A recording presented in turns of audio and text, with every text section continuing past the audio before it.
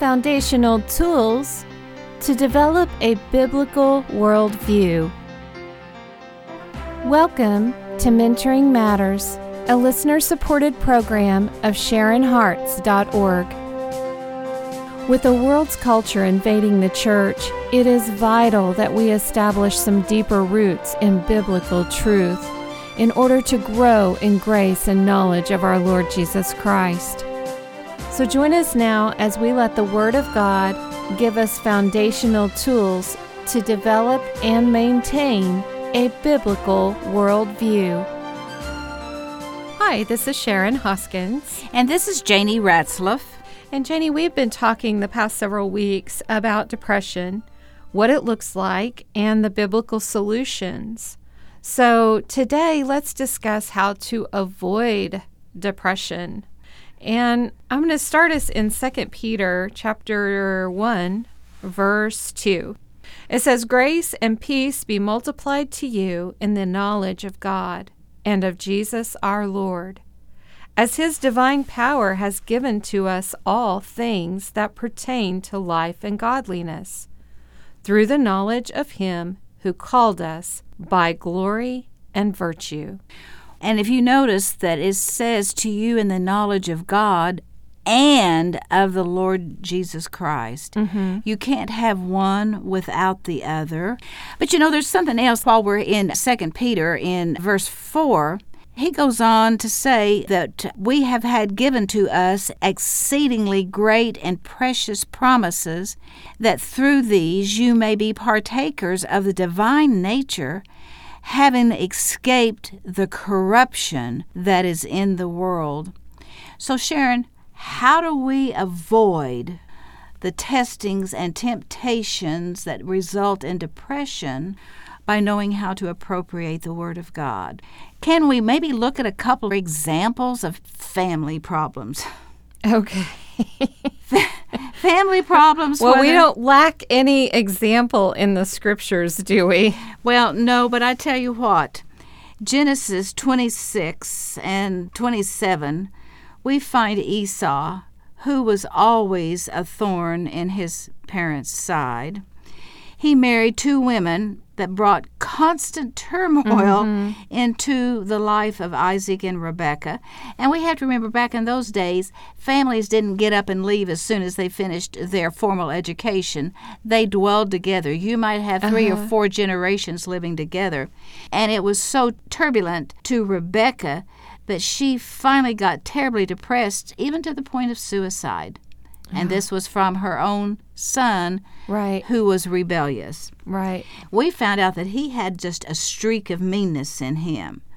He delighted in hurting people. Okay. He delighted in doing one thing or saying one thing and then doing another. All right?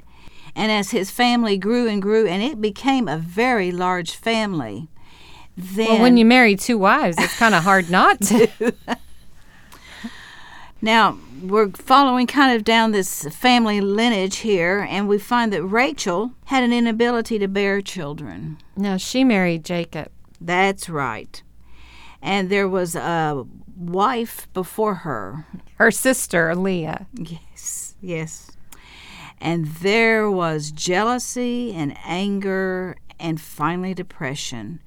And there was serious friction that resulted between her and Jacob. Having 2 wives, and I know that there are particular sects of religiosity that do allow that, and I'm not here to question any of that other than to say that in the Old Testament times, having multiple wives was allowed. It was allowed, but it was allowed culturally, not morally. Not morally. According to Scripture, God said 1 man and 1 woman. He didn't allow that. So that was a cultural thing, not a biblical thing. May I respond with amen? Okay. So and amen. Moving on. Right. But Sharon, I would like to go back and just point out that if we allow sin to fester in our life, it's going to bring tribulation to our soul. Well, you look at Rachel and Leah. I mean, they were sisters, and there's the jealousy and the anger and the, it finally ends up in depression, probably for both Rachel and Leah, for different reasons. Well, and Leah had been number one wife. She held that position, and then another wife comes along and she loses it. Yeah. And that caused tremendous turmoil between all of their offspring. So Yes. It just wasn't the two ladies. It was all of the children and the offspring. That's sad. It just goes down the line. Tragic. Yes. Yes, it is. So I'd like to really talk about Moses again, because he was probably the 5 most referred to men in the Old Testament. He was key in his walk with the Lord. But Moses got depressed. And we should say, with him being a man of God, could he not have avoided depression? Well, that's what we're talking about. How do you avoid depression? He probably could have if he would have dealt with his anger. Oh. Because you see, his anger came because his expectations were not met the way he thought they should be. Well, Janie, we could take that back to Rachel. We could take that to Leah. We could take that to all the way back up to Rebecca. There's expectations we all have. And if they're not met, that's the natural response, isn't it? It Anger. certainly is. And then unforgiveness gets paralleled into that. Okay. Vengeance, unforgiveness, apathy, and it'll spiral down to the bottom line of depression, to where you are paralyzed and cannot pull yourself out because you had an expectation that could have been dealt with immediately when you got offended, because you could forgive the way God had forgiven, and God had already set the example of forgiveness down before Moses even came along. But nevertheless, let's just talk about Moses a little bit. He had been a former prince and military leader, and yet he didn't like himself. And why did he not like himself? Because he stuttered and couldn't talk plain. Right.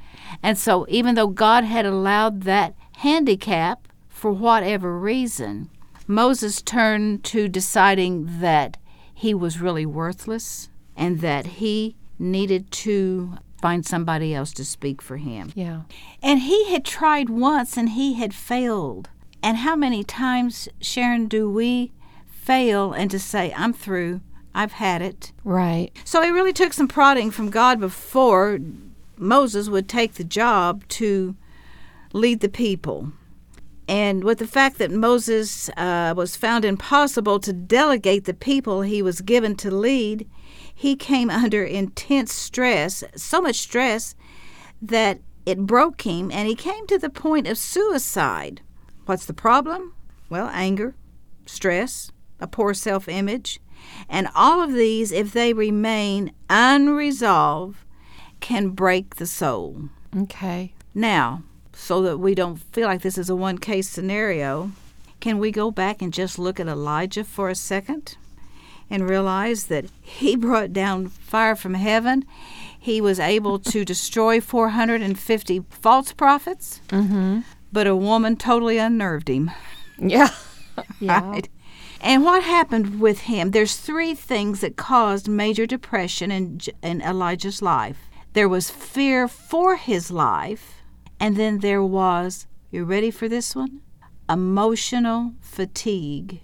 He had burnout in his emotions. Oh, okay. And then there was physical exhaustion. Okay. And because these problems were not resolved, Elijah became depressed. Okay. So some of the things that can cause us to go into depression would be fear, when we recognize emotional fatigue and physical exhaustion. Those are some triggers that will plummet us down into depression. Is that what I hear you saying? That's exactly what you hear me saying. And the positive note to all of this is that because of their emotional fatigue, failure, God did not take their emotional problems into consideration for jobs that he still has for these men for the future. Okay. So we need to recognize that if you go down you get up, you get back on that horse. Right. Okay. And that's the way you can overcome fear as you stand in what you know God has prepared. Even though you may not understand the details, you know He has the plan and the purpose. And so our wrong responses to emotional situations, to physical circumstances, for the trials and tribulations we go through, it's kind of a learned behavior, right?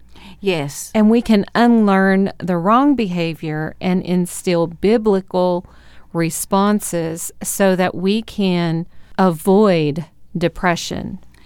And I think where we need to close out today, Sharon, is where you opened up, going back to 2 Peter in the first chapter. And it tells us that if we will follow the steps, and this is a progressive step that is given to us in Peter, that we will be able to live in kindness, in agape love, and that we will neither be barren nor unfruitful in the knowledge of our Lord Jesus Christ, and that if we choose not to live according to what He has given us, that we can become blind again because we have forgotten the fact that He has cleansed us from our old sins. And then Peter, who is writing this, said, now, I need to remind you of this. And then he says, I need to remind you of this once again so that after I'm gone, you will be able to follow what has been given to you. So even when I'm deceased, you will remember and be able to avoid the pitfalls that brings you into depression and destruction. And that's why mentoring matters. Mentoring Matters is a listener-supported discipleship program of Sharon Hart's ministry. Join a community seeking to grow in grace and knowledge of our Lord Jesus Christ, with resource materials available for the journey at sharonharts.org.